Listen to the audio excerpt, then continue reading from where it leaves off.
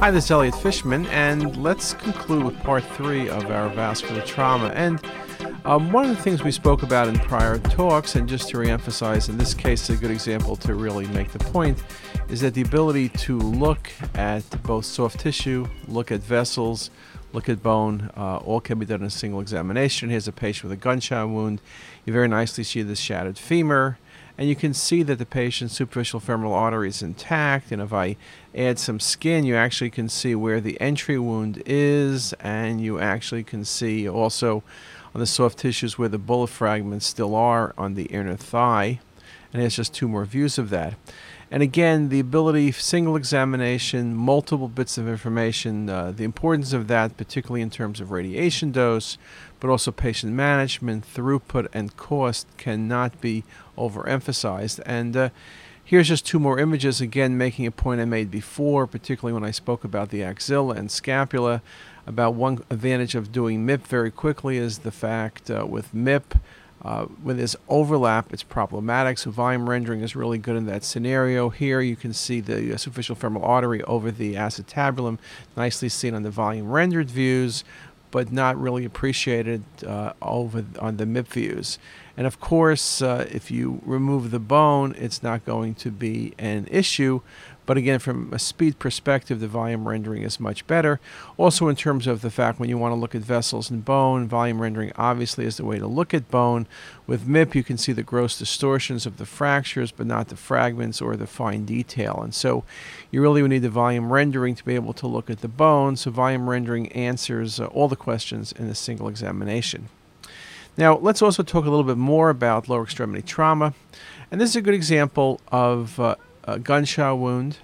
And we think about the different types of injuries we commented before, but this is a great example of a patient who has spasm in the vessels. On these first few images, you can see the injury, the air in the soft tissues, associated hematoma, you can see the bullet fragment. And when I get a little bit closer, and this is where MIP works very well, you can see the distal superficial femoral artery just above the popliteal. The vessel is narrowed. There's no contrast extravasation. The vessel is patent, so there's no occlusion.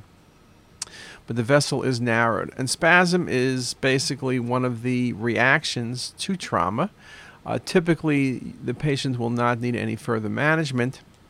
You want to make sure there's no large compressive hematoma in that area, but you can see very nicely the spasm. A really good picture, one of the better examples. And again, if I'll just take away the bony structures, here it is, again showing it to you on the MIP images. Again, the way I just think about spasm is if you have spasm in a vessel, the vessel tends to be smaller. It's not that it's irregular, but it's just lumen is smaller. What else could it be? Could it be a focal dissection in the wall of the vessel, compromising the lumen? That would be incredibly rare, and this is just way too smooth and way too long for that. So that's another type of injury. So we talk about when you talk about injuries to vessels, regardless where they are, with stab wounds, gunshot wounds, we talk about spasm as one of the possibilities. We also talk about active extravasation. Here's just a great example. Seems like a lot of people in Baltimore get shot behind the knee. That's one of those, I think, drug-related things to kind of shoot you behind your knee or something.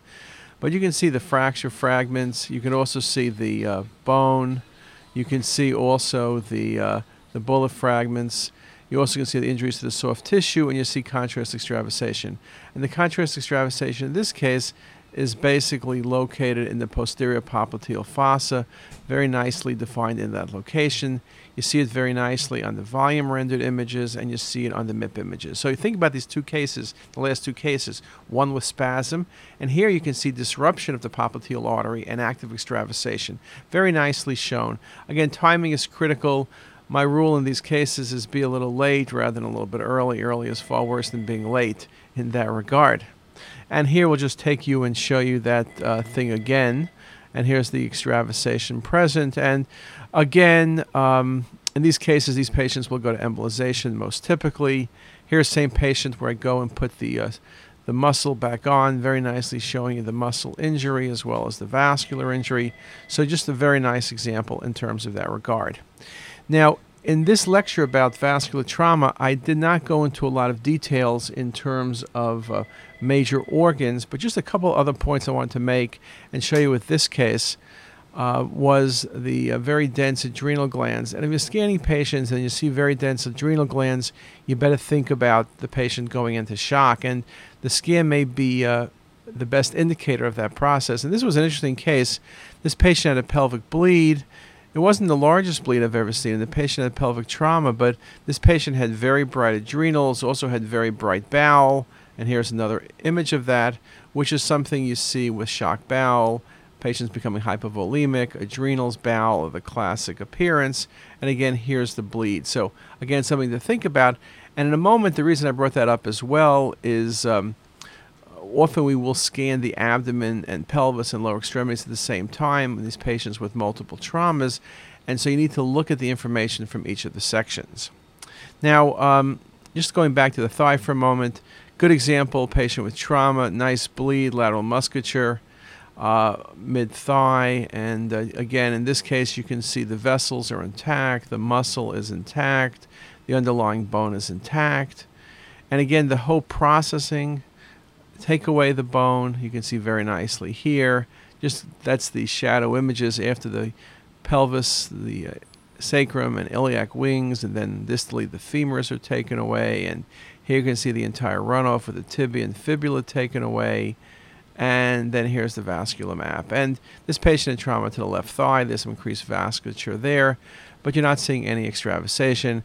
I did leave in the humeral heads. Check that. I did leave in the femoral heads.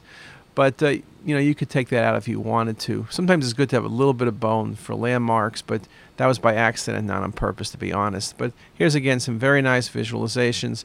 And just to give you a feel, again, lower extremities, this works very nicely. The bone editing tools, automatic removal, work well. Also, if you have a dual source scanner, one could try dual energy. Dual energy works very nicely in removing the bony structures. And if you have a dual energy scan in your ER, that indeed may be the right thing to do. And you can see very nicely just really nice examples. And then we go from there back to the patient's soft tissue. Okay, very, very nice example of that patient's trauma. Another case, in-cast views. Looking for bony injury, which you can see the tibial plateau fracture, question about vessels, and here very nicely is the visualization of popliteal artery, trifurcation beneath it. There it is on the MIP, and here it is on the volume rendering. So again, in this case, we see the fracture, but there's no vascular injury. Or in this case, a little bit more complicated tibial fracture. Very nice. These oblique views show you the popliteal artery. Unremarkable. Trifurcation vessels, unremarkable. Rotate the data set a little bit more, and again, very nicely showing you that information. Now, I'll also mention that once patients have gotten surgery, often CTA is used to see the results of surgery or some of the complications. We often will do CTA in patients post-op to look at how reconstruction should be done, whether grafts are necessary. And here's just a nice example showing you CTAs of the lower extremities in a patient with complex tibia and fibula fractures. So again, just one more application in that regard. Now, it's interesting, articles keep coming out of the topic, and I'll just share with you a couple of articles that actually came out after I wrote this talk. And well, one article came out before, but I want to put this article in there just to make the point that people often ask, what about pediatric patients? And we're all concerned about dosing pediatric patients, obviously, but in the right scenario, the use of 3D volume imaging and the evaluation of fractures and soft tissue injuries is critical. Again, patient management is critical, rapid decision making.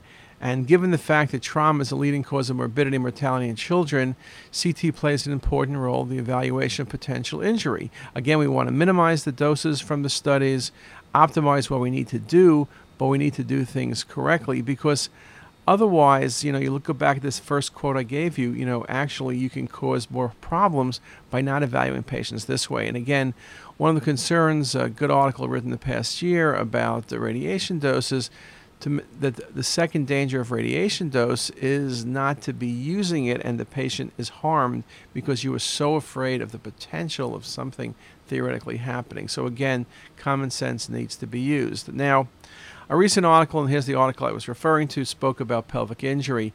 And I talked about this in one of the earlier talks just a bit, but this article had some good results. The role of CTA integrated into admission trauma imaging in order to triage patients with blunt pelvic trauma, and its utility in detecting and characterizing vascular injury, including differentiation of arterial from venous hemorrhage.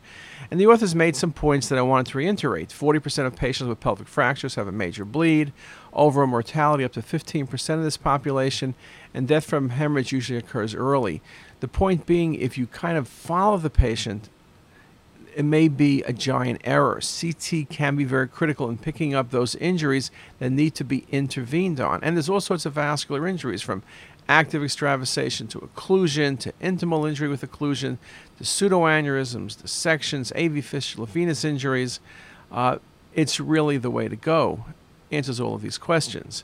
Another article that kind of comes in there, this article by Gackel, which recently was published, it was in press, talking about lower extremity injuries, and going back to this other article by Kurzitz, which also really characterizes the importance of using CT. So I think hopefully what I've done over the last 3 lectures is show you the role of CTA in the vascular injuries in the ER setting. I focused on extremity imaging, but also mentioned the importance within the abdomen and pelvis. I could have talked in great detail about aortic injuries. MVA is ruling out aortic trauma, for example. CTA is the way to go, particularly with gated acquisitions. And I've spoken about that before, and we could address that in a further talk. But I think as in our talks to our ER surgery team is that CT is critical for the successful management of the trauma patient. Early and rapid diagnosis allows early and rapid intervention, and early diagnosis and rapid intervention decreases morbidity and decreases mortality. So again, it's a critical study. As we mentioned, adults and pediatric patients. Study protocols are critical. Fast scanners are critical. CT angiography is critical. And if you put everything together, I think you're going to do a great job. And with that, that's part 3, and that's as far as we go with this series. Thanks a lot, and see you next time.